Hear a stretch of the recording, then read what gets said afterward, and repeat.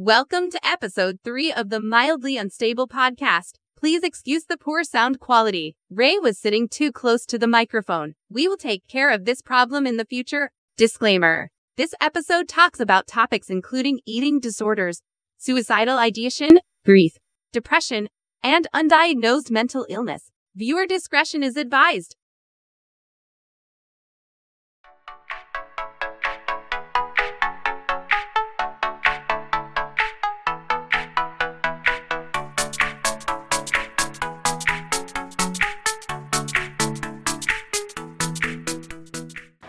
Hey, welcome to episode 3 of Mildly Unstable, the podcast. I'm Ray. And I'm Hannah. And we are back today with more absolute chaos. Of course.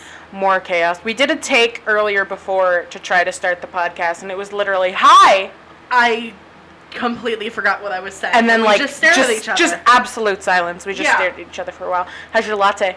It's good. I made Hannah a Nutella latte. It was an iced latte, but there's no ice in it because I didn't have ice. So I just made the espresso with the Nutella, and then I put milk, dairy-free because I'm lactose intolerant, and then I stuck it in the fridge for a while. I love it.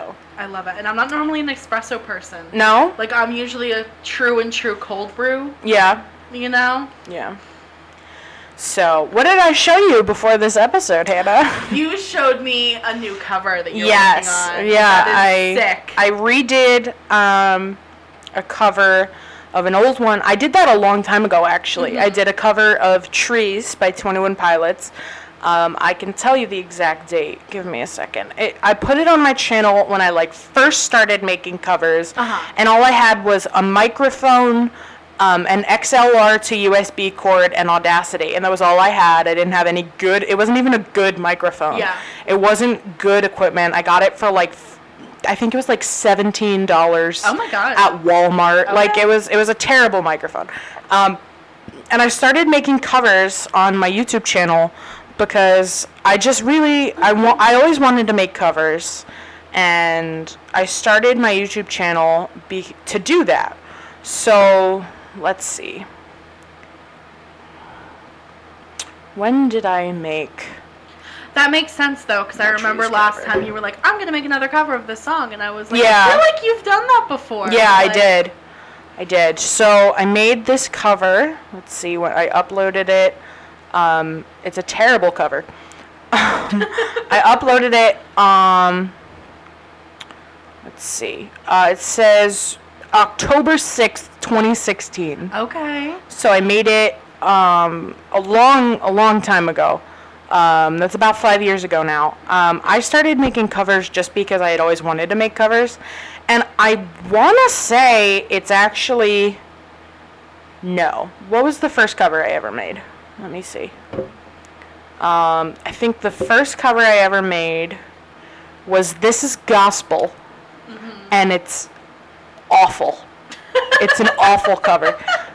So there's that. And then 2 covers later, I made a Green Day cover and a 21 Pilots cover. I made Trees, and it's significantly low quality. It is just an absolute train wreck. It's not good. Most of my earlier covers are not amazing. I think the first time I made a cover that I was actually proud of was Ode to Sleep. That's another 21 Pilots cover. It was after the first real cover, not musical theater, that I made that I was really proud of was Ode to Sleep. After that before that I made Farmer Refuted. Okay. And I layered my voice on top of my voice. That's I thought that was really cool. And then I didn't start getting good at making covers until recently. So I would probably say the cover that really kind of turned my channel around was a remake of Migraine by 21 Pilots, which was an earlier cover I made. It's a remake of it, and that was probably the first cover that I was like, okay, I have my footing now. It took me... That was probably a year or 2 ago. So it took me a good 3 or 4 years to really find my footing for my YouTube channel. That's fair. Music production is It's a pain. It's hard. You know, it's not easy. Especially when you come from, like, self-learning. It's difficult. Yeah, I learned everything myself. I didn't take any classes. I just kind of, like, went on YouTube and, like, looked up how to do stuff. Which is super impressive in and of itself. Yeah, and I know we talked about AJR on the last podcast. I said that one of the guys in the band does all their producing. I watched over quarantine. He did live streams of That's cool. breaking down how he produced the songs. So I just went through and, like, watched all of them. Yeah. And I just kind of, like, picked up things here and there, and then all of a sudden, like, my covers got a lot better. Yeah. Like, so I just made the Trees cover. I made a remake of it, and it's the best cover I've ever made. Sick. Absolutely the best cover I've ever made. 100%. Like, I've never made a better cover than that. Yeah. So, we wanted to talk about healthy eating this week.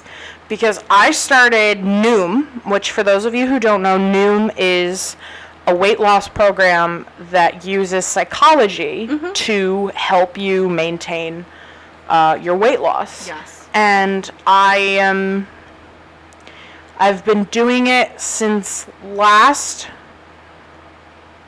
Wednesday I started. No, last Thursday. So it's been a little less than a week, and I'm down a pound, which is not a huge deal, but it's something. It's better than nothing. Yeah. So that's cool. I like it a lot. I have struggled in the past with disordered eating. I struggled with bulimia at one point in my life, and more than one point in my life.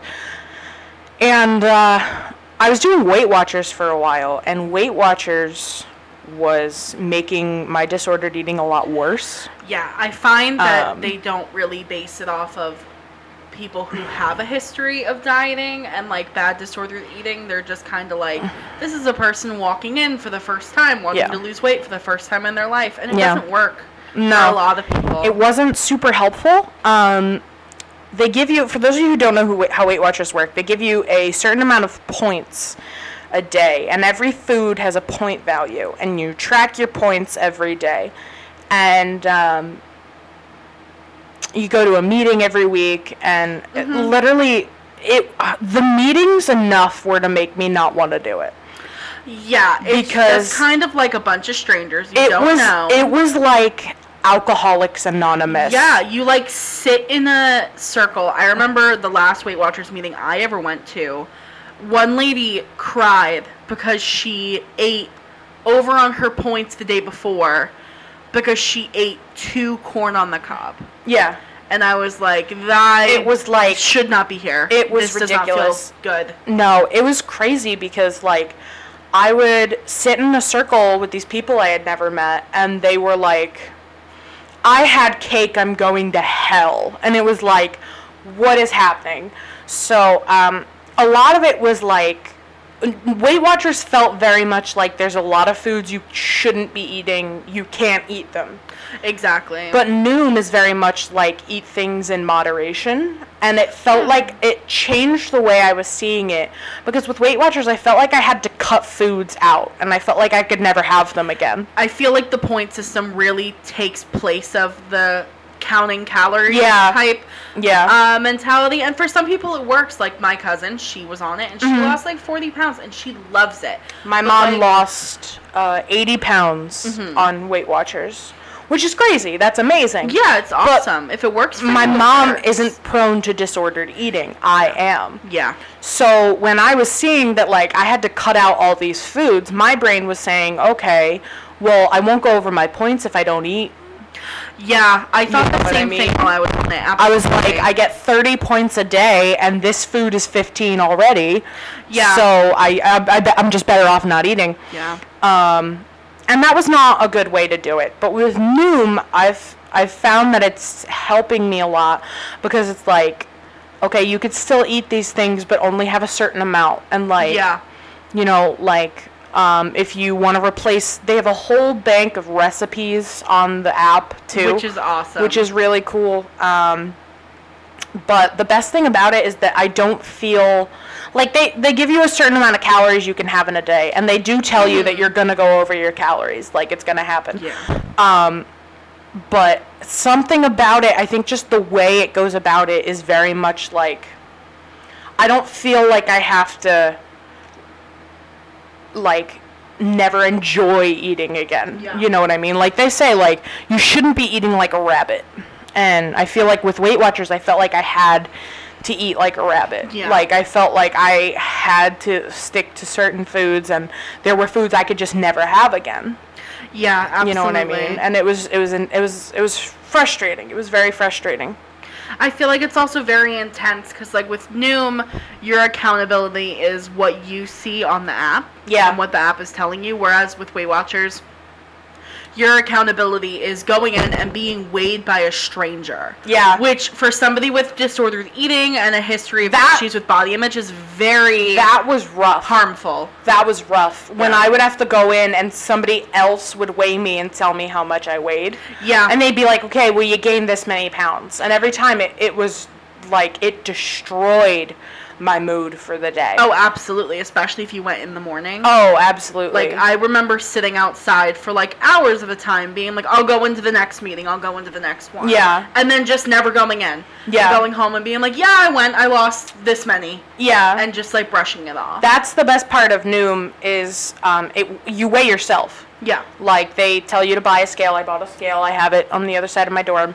And I weigh myself every morning. They tell you as soon as you wake up, get out of bed, go to the bathroom, and weigh yourself. Yeah. And that's what I've been doing, and it's made me feel a lot better because I don't have somebody else being like, so you gained weight. And it's like, that I don't have anybody else doing that. And now, thankfully for me, it's just, okay, I know I gained this much. Mm-hmm. I know I gained this much weight, or I know I lost this much weight, or I know I stayed the same, and nobody else knows about it. Yeah. So I don't feel like there's somebody secretly judging me. It's just, this is information that I know and nobody else knows, and nobody else, I'm not going to tell anybody else about it. It's none of their business. And it's nice that I could just keep my weight to myself, and I don't have to worry about somebody being like, okay, well, you weigh this much now, and that's like this much more than you were last week, and it's like... Exactly. And then having to, like, sit in a confessional circle being like, Yeah. this is why I gained weight, and this is why I feel this program isn't working for me. With people who, for some of them, they've lost 120 pounds on this program. And they're like, well, why wouldn't it work for you? It's very judgmental. Even though they don't mean it to be, it can very much be, like, kind of a circle of judgment. Yeah. You know? Yeah, and Noom actually, they give you little lessons every day about, like, eating. Like, I learned about caloric density, which means when foods have a low caloric density, that means they're lower in calories. And they will fill you up quicker. So you could eat more of them because they have more water in them, so they'll fill you more. Okay. High caloric density foods have higher calories, and they don't fill you as much. So you could eat a lot of it and still be hungry. Yeah. So stuff like red meat. Red meat is a big high caloric density. Really? Yeah, red meat has a high caloric density. So there's green, yellow, and red foods. On Noom, there's green, yellow, and red foods.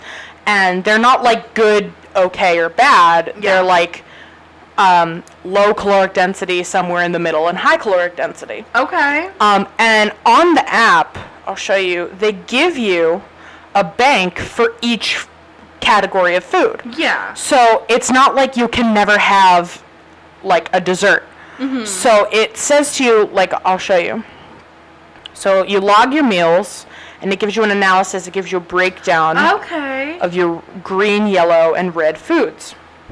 So I get today 448 calories worth of red foods. And I had 240 calories of red food today because I had egg and cheese on an English muffin. And that has a high caloric density. Yeah. Yellow foods, nothing. And then green foods, are foods that they don't give you a certain amount you can have. They tell you you can have as much as you want, and then it adjusts the other foods accordingly. I like that a lot because it takes the pressure off of like, oh my god, I have to stay in the green. Yeah. I have to stay in the green. Yeah. Oh my god. Like for yellow foods, so red foods it says limit your portions, and yellow foods it says eat moderate portions. And for yellow foods, which is like foods in between green and red, it gives you 806 calories to eat. And then green foods, it doesn't matter. Like today I had an egg and cheese on an English muffin because I woke up at 2. Which I shouldn't have done because I had a meeting at noon. And I slept right through it. And I emailed my advisor. And my poor advisor, so my freshman year of college, I was severely suicidal. I was depressed. I had lost my cousin 3 months before I started college. So I was severely depressed. And I was suicidal because my meds weren't working. And I found that every time my meds are not, I always know when my meds aren't working because I'm suicidal. When I become suicidal, that is how I know my meds aren't working. That's the only time I ever feel that way or ever have those kind of thoughts is when my meds aren't working. So freshman year of college, my advisor, I'm a psychology major. So my advisor was a therapist for like 40 years.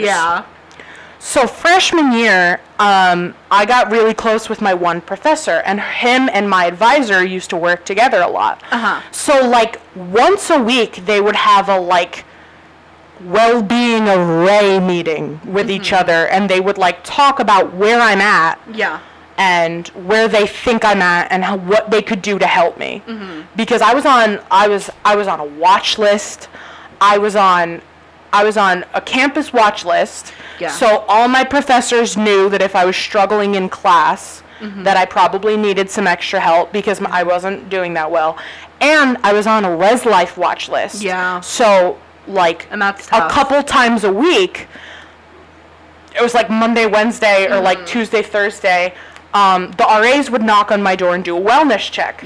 And they would be like, hey, and a lot of the time it wasn't like an actual like formal thing. It was them being like, hey, how's your week going? Is there anything you want to talk about? Like, what's going on? And I really appreciate that about my school because at that time I needed that. And that was good for me.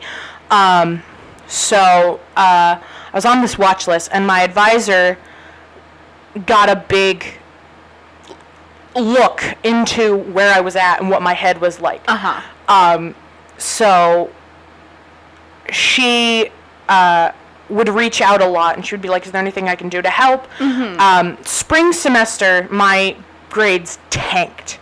Because fall semester I was depressed, but I still had a 3.3 GPA.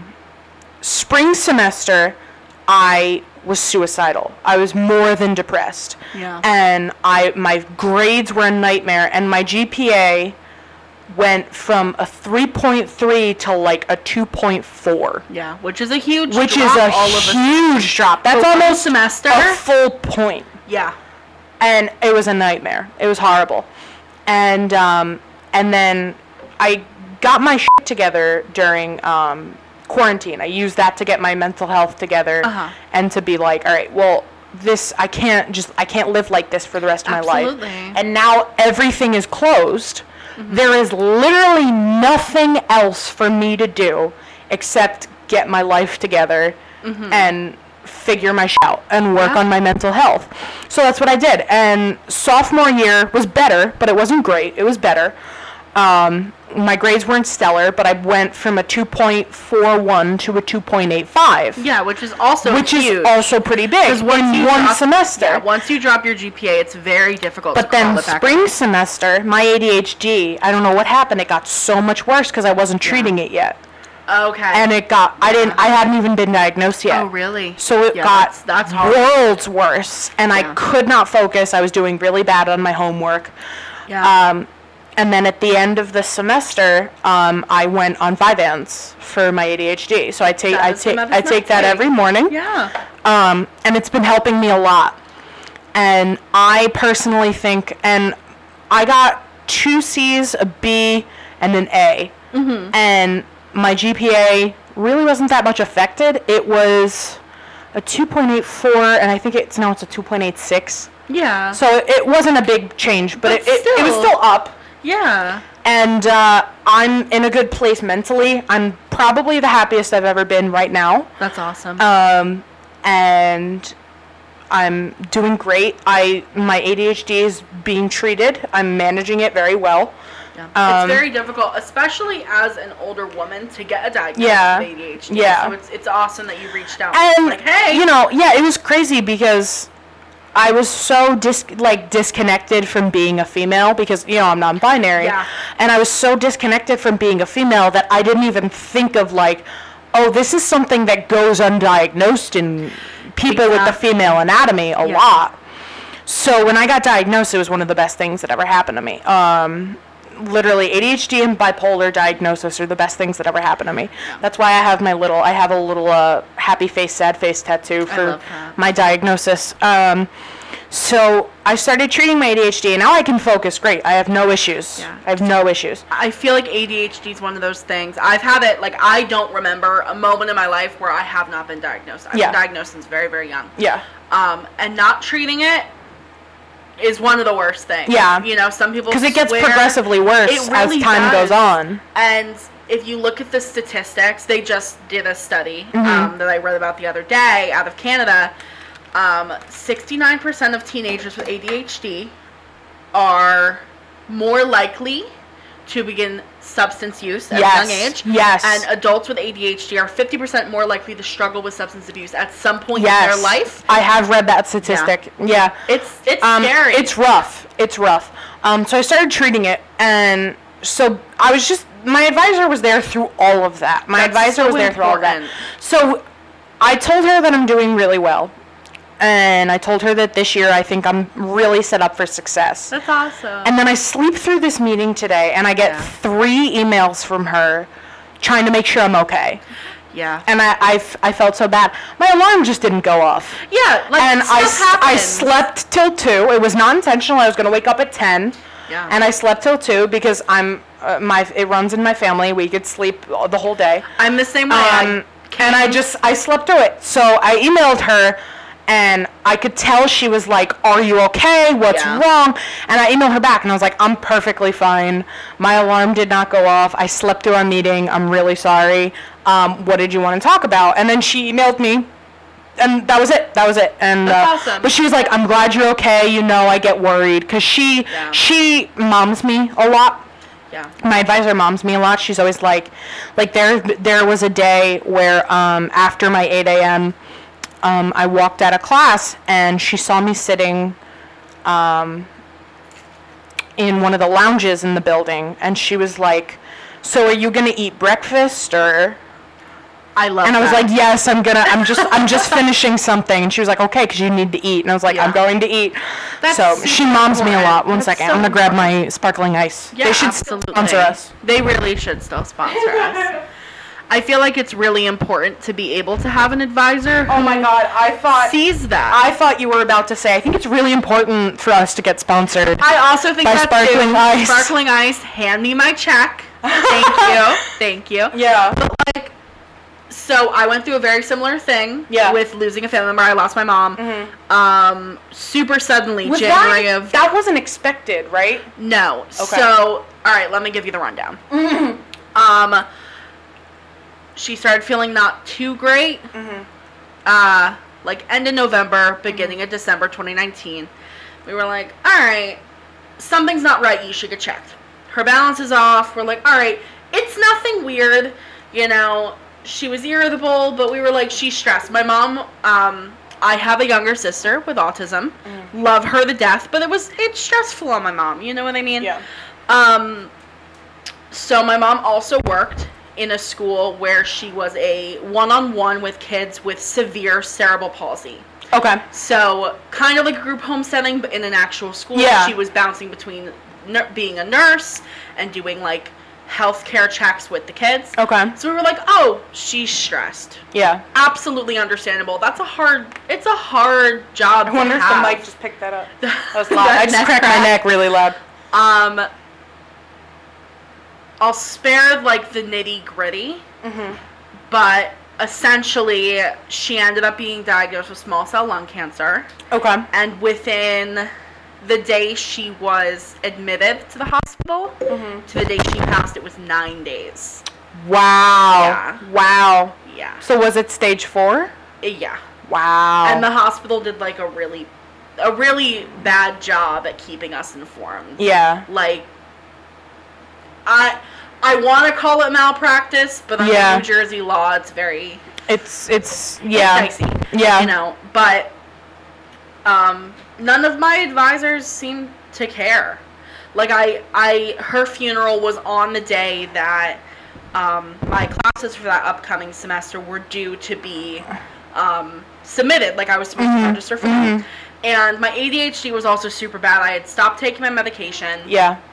And I was just, like, going through it. I had just started therapy with my new therapist. How's that? It's wonderful now. You like her? At this point, she had no idea this was happening. Okay. So I was, like, still dealing with it. Yeah. Not on my own. I had but it's important to have a good therapist. Exactly. It's very important. I've learned that. Yeah. And I went in, and I was like, please, like, I was basically on my hands and knees. Like, let me, just put me in an online class. I can't not be in class. And they were like, no, I'm sorry, we can't do that for you. Yeah. They were like, maybe sign up for summer or something. We can't help you. Yeah. And I was like, I can provide you with documentation. Under extenuating circumstances, they should have. And they had done that for plenty of people before, for much smaller reasons. And they were just like, nope, sorry, can't do it. Yeah. Have Where was this? It's the college I still go to. Oh, okay. Yeah. Okay. So now, thankfully, like, I found a good advisor who's super awesome and who, like, gets it. And I don't think they were trying to be as, like, get out of my office, like, pushing me away as they were. Yeah. But at the time, it definitely felt like it. Yeah. You know what I mean? Yeah, absolutely. Absolutely. Yeah. My advisor has been very helpful, and I adore her. So she was there through my whole situation. Yeah. The whole thing. She was very empathetic. She used to, around the anniversary or his birthday was usually during the spring semester, she would call me into her office and she'd be like, how we feeling today? And I would be like, not great. Yeah. The 6-month anniversary happened during the fall semester. Oh, okay. And it was going to be the first Christmas without Daniel. That's hard. And she pulled me into her office. It was December 2nd. It was 6 months after he died. And she pulled me into her office and she was like, where are we at? And I was like, I'm going to be honest with you. I'm not okay right now. And she was like, what can I do? And she was very like, I was like, I don't know. And she kind of gave me advice on grieving. And she was like, just let it happen. She was like, just let the process take place. And she was like, but when you need help, you need to ask for it. And I was like, okay. So when February came and I had a night where I really thought that was going to be it. I thought that was going to be the night that I did it. I thought that was going to be the end. And I woke up the next morning. I had a friend who I'm not friends with anymore. Actually, you know who. Talk me down. Oh, yeah. Yeah. Talk me down. And it was the best thing he could have done at that time. Yeah. And he sat with me for a few hours and just talked me down. And then I woke up the next morning and I was like, I can't keep doing this. So I told my parents and I said, I'm going to start looking for a new therapist because I wasn't in therapy at the time. It's like, I'm going to start looking for a new therapist and I'm going to up my meds. And they were like, anything you need to do, we are there. We will help. And I was like, okay, thanks. So I said, over spring break, I'm going to see a bunch of different therapists. I'm going to see who I like. Yeah. And I'm going to raise my meds. And spring break hit, and then we never went back to school. Yeah, COVID hit. So then I was like, there's literally nothing I can do except get my life together. Exactly. So I started seeing a new therapist. I waited a while to see a new therapist, though, because I knew that if I was in a place where therapy wouldn't work, like I wasn't in the place where I could do the work that I needed to do in therapy, then it would be a waste of time. Exactly. So basically what I did was No, it's fine. Basically, what I did was I started doing my own version of therapy. My older sister, God bless my older sister, they're the greatest person in my life. They graduated with a double major in psych and sociology, so they have a very good understanding of mental health. Yeah. Plus, they've been through their own stuff. Yeah. So we started going for walks around the lake by my house every day, and we would process trauma, and we would talk about everything that was on my mind. We would go through all the things that I had been ignoring, and we would take a serious look at it. And it was while I was getting outside and getting fresh air and getting exercise. And talking to somebody who you're incredibly comfortable with. And talking to somebody who I have never felt uncomfortable talking to. That's so important. And that helped me a lot. And I raised my meds. I started doing yoga. I love that. Yoga's very therapeutic. I started just going on YouTube, and I did some yoga in my bedroom. I would just do like little stretches. Yeah. I started reading self-help books. I read books about communication and recovering from trauma. I'm an SA survivor, so I processed that trauma during that time, and I got a lot of books on... that is wonderful. You know, like recovering from... You know, that situation. That trauma. All the layers of trauma that come with that. Yeah, and it was the best thing I could have done. Quarantine's definitely the best thing that ever happened to me. I started working out. I lost 30 pounds during quarantine. That's awesome. I gained it back since then, but at the same time, like, I'm not really that mad about it. Yeah, like, why? It was a good thing to happen to me, and I got my shit together, and my advisor was there through it all. I was having weekly meetings with her. That's incredible. Even over the summer, she was meeting with me every week. Oh my gosh. Because that, like, melts my heart. My advisor sets aside time, no matter what she has going on, to make sure I'm okay. That is And this semester wonderful. I told her, I was like, I don't know if we need to do a weekly meeting anymore. Like, I'm okay. I'm really happy. Yeah, like, you're in a good place. And she was like, it would make me feel better if we still did a weekly meeting. That's and I was fair. like, okay, so we still do a weekly meeting. You're like, we'll do it for you, babe. She's very nice. She's a very good person. Her name is Dr. Flater, and she's just one of my. I've met her. She is one of my favorite people on this campus. Truly a sweetheart. Just the coolest. And she's helped me out with a lot. And it was funny because she helped me with stuff outside of school. Like, when I was dating my ex, I would cook dinner a lot. And I told her I was making chicken marsala, and she was like, I will be on Teams.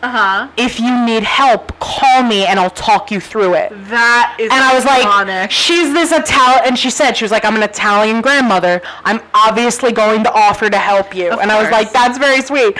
And she was very nice. I ended up doing it by myself. I made chicken masala by myself. Go off.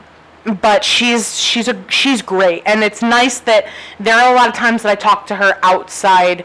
It's nice that I have a relationship with her outside of academic advising. Absolutely. There are times when she'll be like, "How's your sister? How are your parents?" And like, that is wonderful. we talk about like my relationship with my mom, which has gotten so much better, and That's like, good to hear. you know, like all this stuff, and it's been really helpful that she's been there. And circling back to the healthy eating, I told her that I was doing this, and she was like, you know, if you need motivation, there's this book that I read that's about, like, motivating yourself through trying to get healthy, because it can be really hard, and she's just so supportive, and I'm really glad that I'm doing the healthy eating, because I feel like mentally I'm in the best place I've ever been, so I want to make myself feel better physically, too. Yeah, I want to take care of my physical health as well. Absolutely. I feel like those very much tie into one another. Like, you can't work on your physical health without tackling that mental barrier first. You need to be in the right place to take care of yourself physically. Absolutely. Absolutely. Yeah, I got my little scale. It's blue. It is blue. I weigh myself every morning. Like I said, I'm down a pound from last week. I've seen it progressively going down. Which is good. I haven't gone over my calorie budget yet, which I'm assuming I will. Yeah, it happens, you know. But also every now and then I'll have like a cookie and then I won't log it because I'm just going to let myself have this cookie. This is just for me. It's just one cookie. It's just for me. But I don't eat dessert very much already. I'm the same way. I'm not a big sweets person. But my problem is I really like red meat. So that has a lot of calories. So Yeah. I've been switching from eating steak to eating like turkey or fish. If you need a fish is salmon really good. recipe, I have a good salmon Yeah? recipe. I got you, Actually, dog. I was feeling, I'm 3 months out of a breakup. Yeah.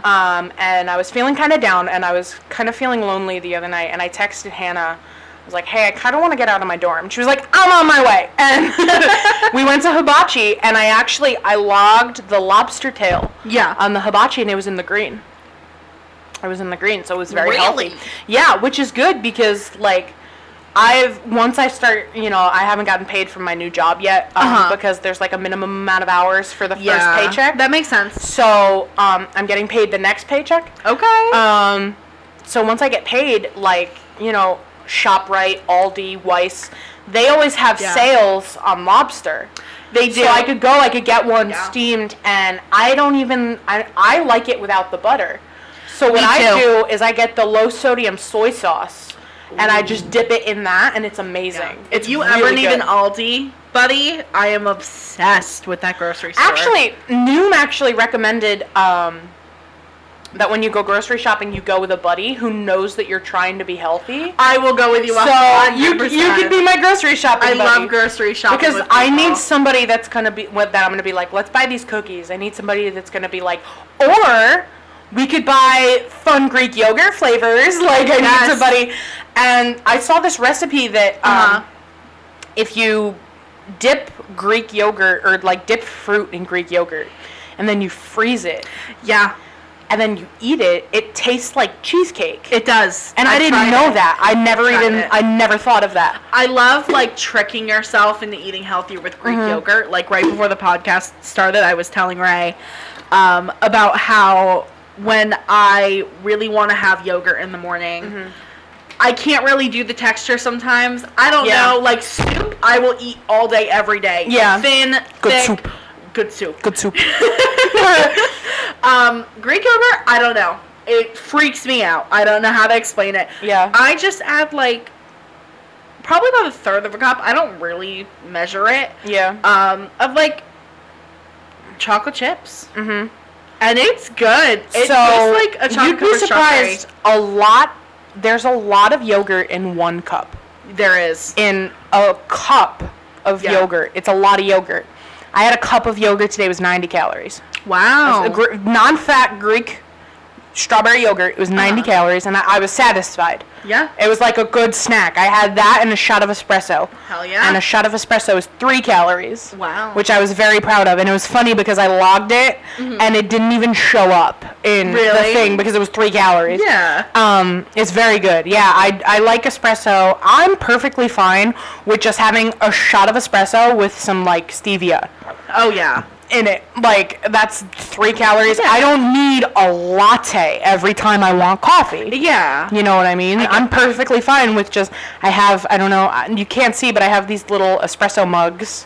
Oh, those are espresso mugs. They're for espresso. The last podcast, I sat here staring at them. Yeah, they're for espresso. They're for espresso. They're like mini cups. They're for a shot of espresso. Yeah. They say, like, oh, those are cute. They're really cute. They say hot stuff. That one says Deja Brew. I love that. And then I have one over there that says Rise and Grind. Oh, that's iconic. Yeah. Yeah.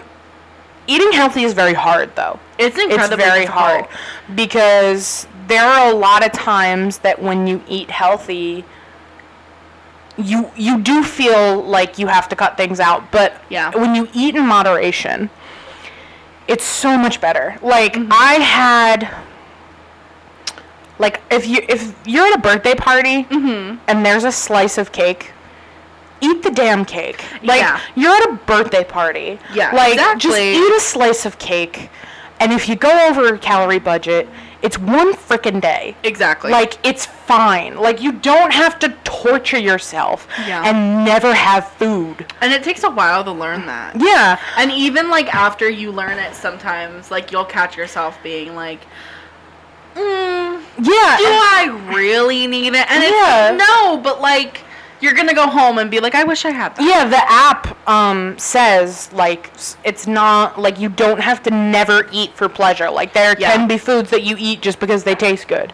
I think that's really important. You know what I mean? That's really important. It's important to not feel like you have to restrict yourself. Exactly. Like, because when I was restricting myself, that was feeding into my eating disorder. Same. So I found that it's much better to just eat in moderation. Instead of having 2 slices of cake, have 1. Which is, like, as a person with a history of disordered eating, is really difficult in and of itself to learn. Absolutely. Especially, like we mentioned with the mental health stuff, going through grief. You and I both went through really, really intense bouts of grief.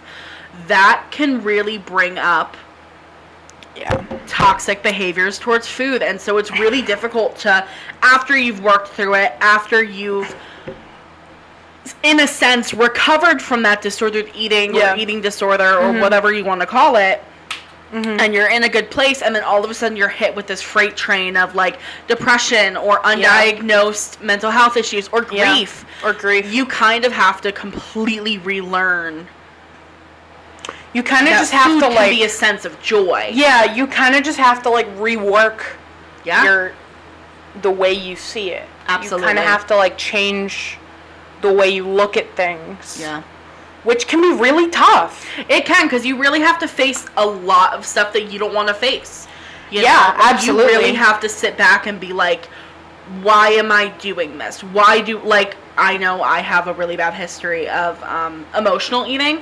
So, like, why was that what I learned to cope with? What can I replace that with? Absolutely. Which is so difficult. Absolutely. Yeah, it can be tough, and I'm glad that I've found something that I feel like is genuinely helping me. Yeah. And also, it uses psychology, and it informs you. So I've learned a lot about, like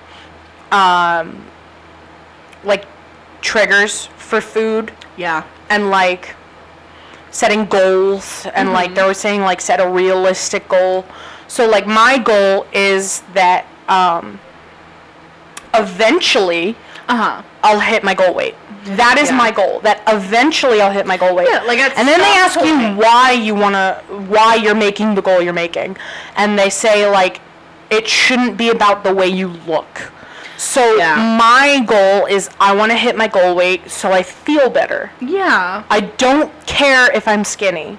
I don't think I ever will be skinny. I'm in the same boat as you, absolutely. And I don't care. I'm perfectly fine with being plus size, but I do want to be healthy. Exactly. And I do have high cholesterol. It's not crazy high, but it's a little bit higher than it should be.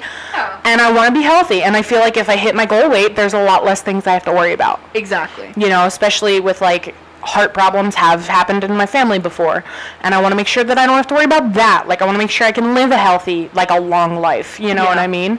So, you know, my grandma's 100.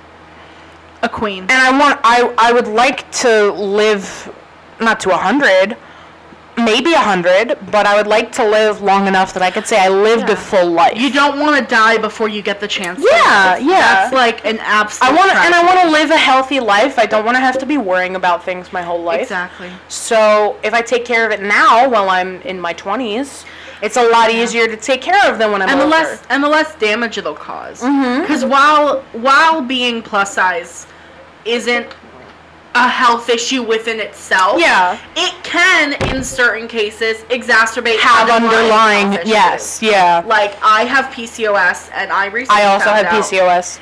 You're at, like, 50% higher chance of diabetes. Yes. You're at, like, 25% chance higher of, for those of you who... cardiovascular diseases. For those of you who don't know what PCOS is polycystic ovarian syndrome, and it basically means that we have benign cysts on our ovaries, which can cause hormonal issues. Yes. So weight gain, facial hair, acne.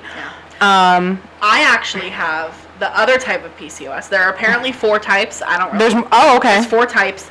I couldn't name them off the top of my head, but I personally, as far as I'm aware, we haven't done the scan, from what my doctor was telling me, and from what runs in my family, I don't actually have the benign cysts. Okay. I just have all of the hormonal issues that come along with it. Okay. At least that's as far as I'm aware. Yeah, and no. I have some friends who are in the same boat. You know? Yeah, I get that.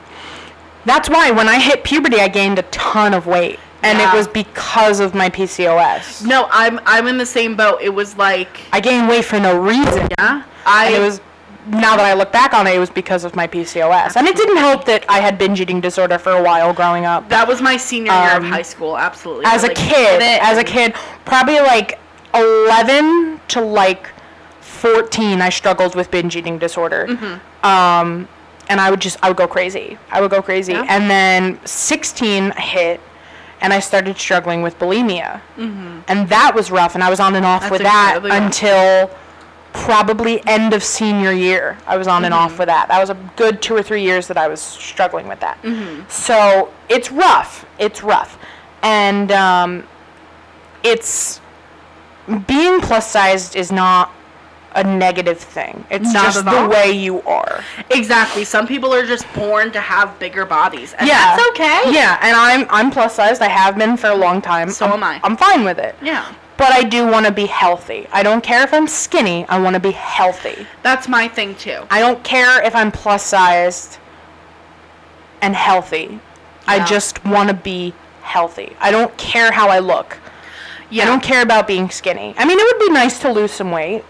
Yeah. But I'm not... my self-worth is not wrapped around it, and I don't care. Yeah. You know, like, and that's also so important. I'm not obsessed with being skinny. Yeah. I'm not. Yeah. But I do want to hit my goal weight because I know I'll feel physically better when I am at that weight. Yeah. I know health-wise it'll be better to be at a lower weight. Yeah. And I get that. But it's for health. It's not because of the way I look. Yeah, it's not like I can't stress that enough. Exactly. I went through a period where I was like, I need to get back to my high school weight because I look back on pictures of me in high school. Yeah. And this also, like, speaks truth to, like, the idea that your worth can't come from your size. Mm-hmm. Because when I look back on pictures of myself from high school, I hated myself. There is no way to sugarcoat that. I thought I was the size of a beached whale. Yeah. I was so convinced that I was the ugliest and the fattest and the worst person ever. Absolutely. And now that I am plus size, mm-hmm. I look back and I'm like, why did I think that way? Yeah. Why was being fat when I was in high school, when I was at my lowest weight, I was miserable. Same. I was miserable. When I was at my lowest weight in high school, it was sophomore year of high school, and I was in the hospital. Yeah. I was miserable. Yeah. I was miserable. Yeah. My life was a same boat. Nightmare. Yeah. I was depressed. I was suicidal at the time. I was in a hospital program because I needed the extra support. Yeah. It was intense. It was intense. But God bless my dad and my mom and my sister because they got me through it. I told you about the grilled cheese. The grilled cheese. My dad, every time I think of my dad or this is my favorite story. I so associate grilled cheese with my dad because my dad makes the best grilled cheese I've ever had in my life. Absolute best grilled cheese. It's a heart attack on a plate, but it's the greatest. It's the greatest grilled cheese I've ever had in my life. And when I was in high school and I was in the hospital, I was in a partial hospitalization program where I would come home at night, which is what I needed because I couldn't have been in the residential. Yeah, residential is hard. I was in the program for 3 months, and I couldn't have been away from home for that long. Yeah, no. So my dad didn't really know how to help. So I would come home from group, or I would come home from the program, and I would have been in group, and I would say, this is really hard. Like, all these people have all these horrible situations, and I don't. And it's like, this kid's dad puts cigarettes out on him. Or like, this kid's mom snorts cocaine in front of him. And I'm like, God. And then there's me that's like, I don't know why I'm depressed. So it made me feel bad. Yeah. And my dad, I would come home and I would be upset, and my dad wouldn't know how to help. So he'd be like, he would make me a grilled cheese. And he would make me a grilled cheese, and if we had chocolate syrup, he would make me chocolate milk. And then usually that night he would make cookies, because my dad also makes amazing cookies. That is wonderful. So he would make me a grilled cheese, and I would have a grilled cheese for dinner, and then he'd be like, I got cookies in the oven. And I'd be like, okay, thanks. Aww. When I broke up with my boyfriend, It was the best thing to do, but it was also hard. And I was sad. And that night, my dad was like, I made cookies. And I was like, oh, thanks, Dad. He was like, would cookies make you feel better? And I was like, yes. And so he made cookies. But my dad, and I think that has a lot to do with why I show love with food, honestly. My family and I are the same I cook way. for people. I make lattes. I show love with food. Yeah. And I think it's because growing up, my dad would often not know how to help, and he couldn't because he's not a professional. He didn't know what to do. Absolutely. So he just did what he could, which was to make me feel better in the moment. So he would make me a grilled cheese, and he would make cookies, and that is something that I always remember when I think about my dad, and that was a good memory of that. But it was helpful to have parents that were so willing to help me when I was struggling. Anytime I've ever struggled with my mental health majorly, my parents have always been like, what can we do? How do we help? We're here. Yeah, I think that's like, so important. What do you need? And that was always the attitude they had. And I was very lucky because I know a lot of people whose parents are like, you're not depressed. You're not sad. You're fine. And then it's like, no, I am. And my parents never questioned whether I was depressed. They were always like, okay, this is how you're feeling. You can't change that. What can we do to help? Yeah. And it was always very helpful to me to hear them to be so willing to help me. And was your family like willing to help you? Towards the end of high school, definitely. Yeah. You know what I mean? I wasn't super open with them, so I can't fault them for that whatsoever. Yeah, they can't really help if they don't know. Exactly, they didn't know. My mom was super willing to put me in therapy. I went through a lot of bullying when I was younger. Yeah. So she put me in a therapy program. Some parents are very apprehensive about therapy. Absolutely. Because a lot of the time, like our parents' generation didn't go to therapy. No. They didn't go to therapy. That wasn't a thing they did. They toughed it out. Exactly. And that's not healthy. And now we know that. So more people now are going to therapy, but because it's such a generational difference, a lot of parents are like, you don't need therapy. And it's like, my parents put me in therapy when I was in like first or second grade because I was being bullied and I was having behavioral problems because of the bipolar and the ADHD. Yeah. And I couldn't control my emotions, and they were hesitant to medicate me because and when I asked my dad, I was like, why did you take so long to medicate me? He was like, we didn't know a lot about it at the time, and we were worried that you would be a zombie. And he was like, you had a very outgoing, social... And they didn't want to stifle that. ...personality. Yeah. And they were like, we wanted you to be you. We didn't want you to be in a haze. That's wonderful. So they waited a while, but when I was probably in like 4th or 5th grade, I got put on a mood stabilizer. That's the best thing that they could have done. Yeah. I was too young to be diagnosed bipolar, but they were like, okay, well, you're having severe mood swings, so we'll give you a mood stabilizer. Yeah. And that was great. But I've been in therapy since I was in like 1st, 2nd, 3rd grade. Yeah, pretty much same. And it's been very helpful throughout my life. Absolutely. And I'm seeing a therapist now. Her name is Jessica. She's a CBT therapist, so she does cognitive behavioral therapy, and that's been really helpful. That's been really helpful. Yeah, I've heard CBT is incredibly helpful. It's been really good. It's been really helpful for mood swings, anxiety, the breakup, trauma, like all that stuff she's been great. She's been really helpful about it. That's wonderful. Yeah, my family was super I remember I went to therapy in high school, and I ended up stopping it. I just wasn't really ready. Yeah. And still, I'm really not in a place where every time we talk on the phone, like, here's every little thing that bothered me this week. I'm still not to that point. Yeah. But I remember I stopped, and then one night, I worked at the group home for a while, which is difficult work. Yeah, that's tough. It's tough. And I came home, and I was coming home, and every night I came home, my mom would sit there, and she would have a plate of her favorite carrot cake from Wegmans, which, if you like carrot cake and you haven't tried, you need to try. It's incredible.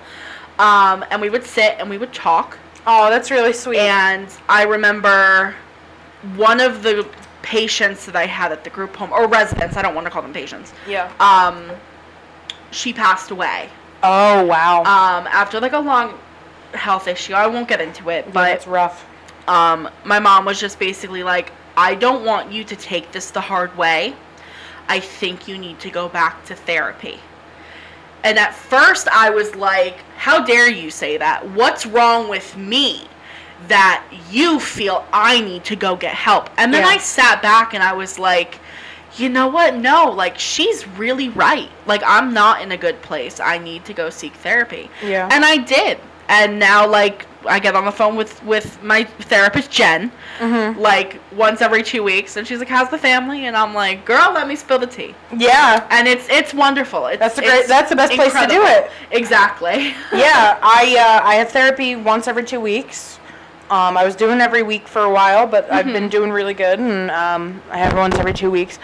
And my issue was I was worried about my sense of security with therapists. I was worried about, like, when I got to a point that they were going to be like, you don't need therapy anymore.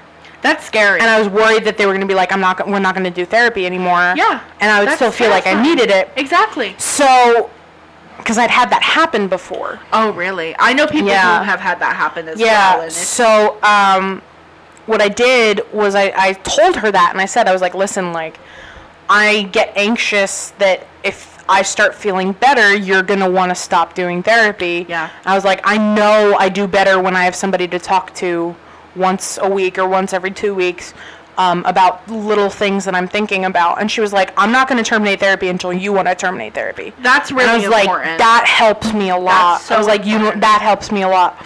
So we see each other once every 2 weeks. We just talk about stuff. Sometimes it's just a quick check-in, but other times it's like a legit conversation. And it's been good. It's been really helpful. Yeah. It's been really helpful. Yeah, so, absolutely. Therapy's great. I personally think everybody should be in therapy. 100%. Even if you don't feel like you need therapy, just having somebody who's unbiased. Everybody has something they want to talk about. Exactly. Everyone has something they want to talk about. Even if you don't feel like you're ready, who knows when something's going to happen. Like, for me, I had my first session with Jen, and then the next session, she was like, how are you? And I was like, I don't know how to tell you this, but my mom died. And she was like, what?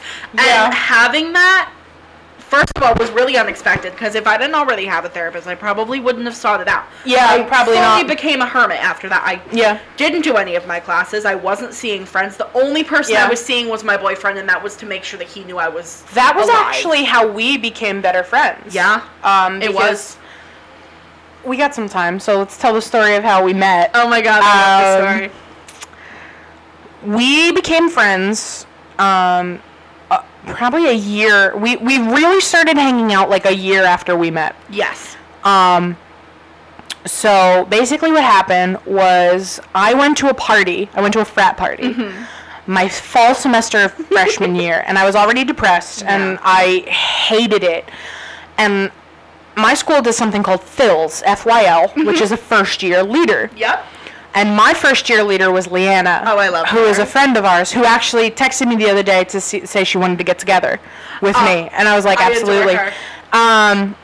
So I texted her, and I was like, listen, are you busy? And she was like, what's up? I was like, I just left a frat party, and I'm not feeling very good. And not even a minute later, she called me. I was like, where are you? You're coming over. And I was she is literally the kindest and most caring person I've ever met. I posted on Facebook the other day the memory of, like, that I had gone to her apartment that night. And she commented, I still remember running like a bat out of hell out of my apartment. And I remember she was in full mom mode, full protective mode. Oh, yeah. And she invited me over, and we sat in her apartment, and it was you, me, Marissa, Sarah, Kristen, and Adrian. Christina. Oh, Christina. Right. I was like, Kristen. Right, Christina. Kristen. No. I knew her name, but somebody I know used to call her Kristen. Oh, really? Yeah, so my brain went to what somebody used to say. That's fair. So, yeah, Christina and Adrian, and you were there. I was there. And the fugitive. I remember the centenary. You guys had gotten pizza, And Leanna was like, there's a couple slices left. Do you want pizza? And I was like, no, you guys ordered that. And she was like, eat the pizza. And I was like, did okay. you eat yet? And you were like, no. And she was like, eat the pizza. She was like, eat the pizza. And I was like, damn, okay. So I had to eat the pizza. So I was eating pizza, and I was sitting next to you, and Adrian was playing video games. Yep. And I looked over at you, and you were wearing these, like, flowy pants. I was. I remember saying, like, I love your pants. You were like, thanks! I got them at Torrid. And I was like, oh, I love Torrid. And we started talking about Torrid. Yes. And then Leanna actually said to me, like, how's the situation with your roommate going? Because I was having a lot of issues with my roommate. She scorched earth me in our friend group because she moved out. Apparently her mom convinced her that because I was crying a lot and I'm bipolar that I was dangerous. So she moved out and told our entire friend group that I was dangerous. Oh my god! So they wouldn't hang out with me anymore. You're kidding. One of them got a no contact order on me, so I couldn't be in the same room as them. Yeah. What? Yeah. So I was upset, and I remember Leanna being like, how's that going? And I was like, honestly, I'm just finding other friends. Yeah. And you were like, what happened? And I explained it to you. I was like, my roommate moved out, my friends and our friend group has stopped hanging out with me. And I remember you said to me, you said, where is she? I'll throw myself on the ground in front of her, so when she trips over me and falls, I'll be like, you didn't see me? Yeah. And I remember you saying this to me. We only know each other like 20 minutes. Maybe 20 minutes. And I started crying laughing. Yeah. Because it was the nicest thing anyone had ever said to me. And also the weirdest thing anyone had ever said to me. Like, of all things for me to choose, and I was like, rolling on the ground. Yeah, and I was like, okay, I love you. And I remember saying to you, I was like, oh my god, I love you. And you were like, I love you too, I can tell. And I was like, okay. So I saw you a couple times after that, but it wasn't a lot. Yeah. And then COVID hit, and then probably the fall semester started of my sophomore year, and I thought enough time had passed. I had seen that you had talked about your mom, and I saw that enough time had passed, so I texted you, and I said, hey, I just wanted to let you know, I saw that you lost somebody. I'm going through grief right now, too. I get it. If you ever want to get together and talk, I'm here. Which, honestly, like, I've never said this, but I lost a lot of people after everything happened. With the way they reacted, with the way that they treated me. I kind of felt like I became, like, just the sad friend. Like, no one took it seriously. And the people who did stay didn't get it. You know, like, my boyfriend is the most wonderful and patient person I've ever met. But he didn't quite get it. Nobody does. Yeah. Who trains you to know how to deal with your friend who loses a parent at the age of 19? You don't get it. You reaching out, literally, I remember being like, oh my god, this is the best thing anybody could have done for me. It, like, took a weight off my shoulders. I was like, I have somebody. Yeah. Like, that feels so good. And then we started hanging out, and it was like we got together over Christmas break. Yeah. And I think we had coffee. Yes. And we just talked about grief for a while. Yeah. And I remember we sat in a coffee shop for a while just talking about grief. And then after that we started hanging out more, which was really fun. And then now you're just one of my best friends, and I just adore you. And I remember, and you came out to see me a couple times this summer, which I really appreciated because some of my friends were just so busy, and then I texted you and you were like, I'm busy, but I'm coming, and I was like, okay. So I very much enjoy hanging out with you, but it's so much fun. That was kind of how we became closer, was just me understanding grief and knowing it's really hard, and just reaching out and being like, listen, like, I see what you're going through, I'm here if you need anything, let me know if you want to talk, I get it. Yeah. And I remember you really appreciating that. And we started talking a lot on Facebook. We started talking on Messenger a lot. Yeah. And I remember we started talking about a lot of stuff. I remember I met my boyfriend, my ex, and I remember he was a great person, a big upgrade from my first relationship. Yeah. And I remember telling you that, and you were like, oh, this is so good. I was so excited. And then I remember telling you when things were starting to go south with that too. Yeah. And I remember, like, explaining how I was feeling, and you being like, dump his ass. And I was like, oh, okay. We don't have time for nasty men who don't put in the effort. We Yeah. don't have that. And it's not to say he was a bad person, because he wasn't. No, he seemed like an absolutely wonderful person. Yeah. But it's also, just, it is my job as the best friend. Yeah, absolutely. To be like, dump him. My problem was that my ex was very kind of a recluse. Yeah, and I'm very social, and when I wanted him to meet my friends, it was a fight. And that was really hard. And there was not as much effort being put in on his end as there was on mine. So that was tough too. So that was why the relationship ended. But it was never that he was a bad person. Absolutely. But I just remember you being like, dump this. And I was like, okay. And then I did. And I remember telling you, I was like, yeah, like, I broke up with him. And I think 2 days later, you texted me and you said, like, hey, I'm off work, I'm coming to get you. And I was like, why? And you were like, because. And I was like, okay. And we went out and you were like, spill it. And we just talked about it. And that was really helpful for me. Yeah. And that was really nice. And I just appreciate you very much. I appreciate you. But, I didn't do a lot of healthy eating at that point. Yeah. I ate a lot of chocolate and ice cream. I feel that. And I drank a lot. Yeah. That sounds bad, but it was just like my friends came over a couple of nights. Sometimes you just need... it was just my friends came over a couple of nights, and it wasn't like I was going crazy. We were sitting in my living room watching movies and drinking cocktails. Yeah. And that was it. But it happened quite a bit. It's so therapeutic. It was very therapeutic. Yeah, it was very nice.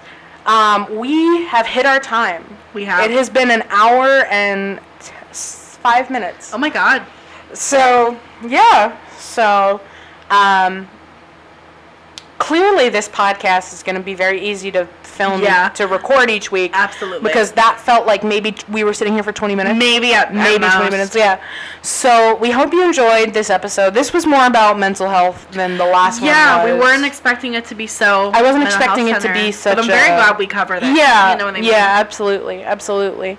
So, we hope you'll tune in next week for the Mildly Unstable podcast. And, any final thoughts? Maybe think about going to therapy if you haven't. If you haven't, if it's a you great need thing. help, seek it. You don't need to have a big thing to go to therapy. You could just be like, I just want somebody to talk to. Yeah. That's great. That's a great reason to go to therapy. Exactly. And sometimes, even if you need to stare at your therapist and you have nothing to say, like, I know my therapist, when we do that, she's like, here's a board game, let's play Uno. And I'm like, I'm going to kick your butt. Yeah. You're going to need therapy after this. Can you imagine? I'm gonna beat you so hard, you're going to need therapy. You're going to need your own therapist. So we hope you enjoyed, and be on the lookout for future episodes. Absolutely. Have a good one, you guys. Have a good week.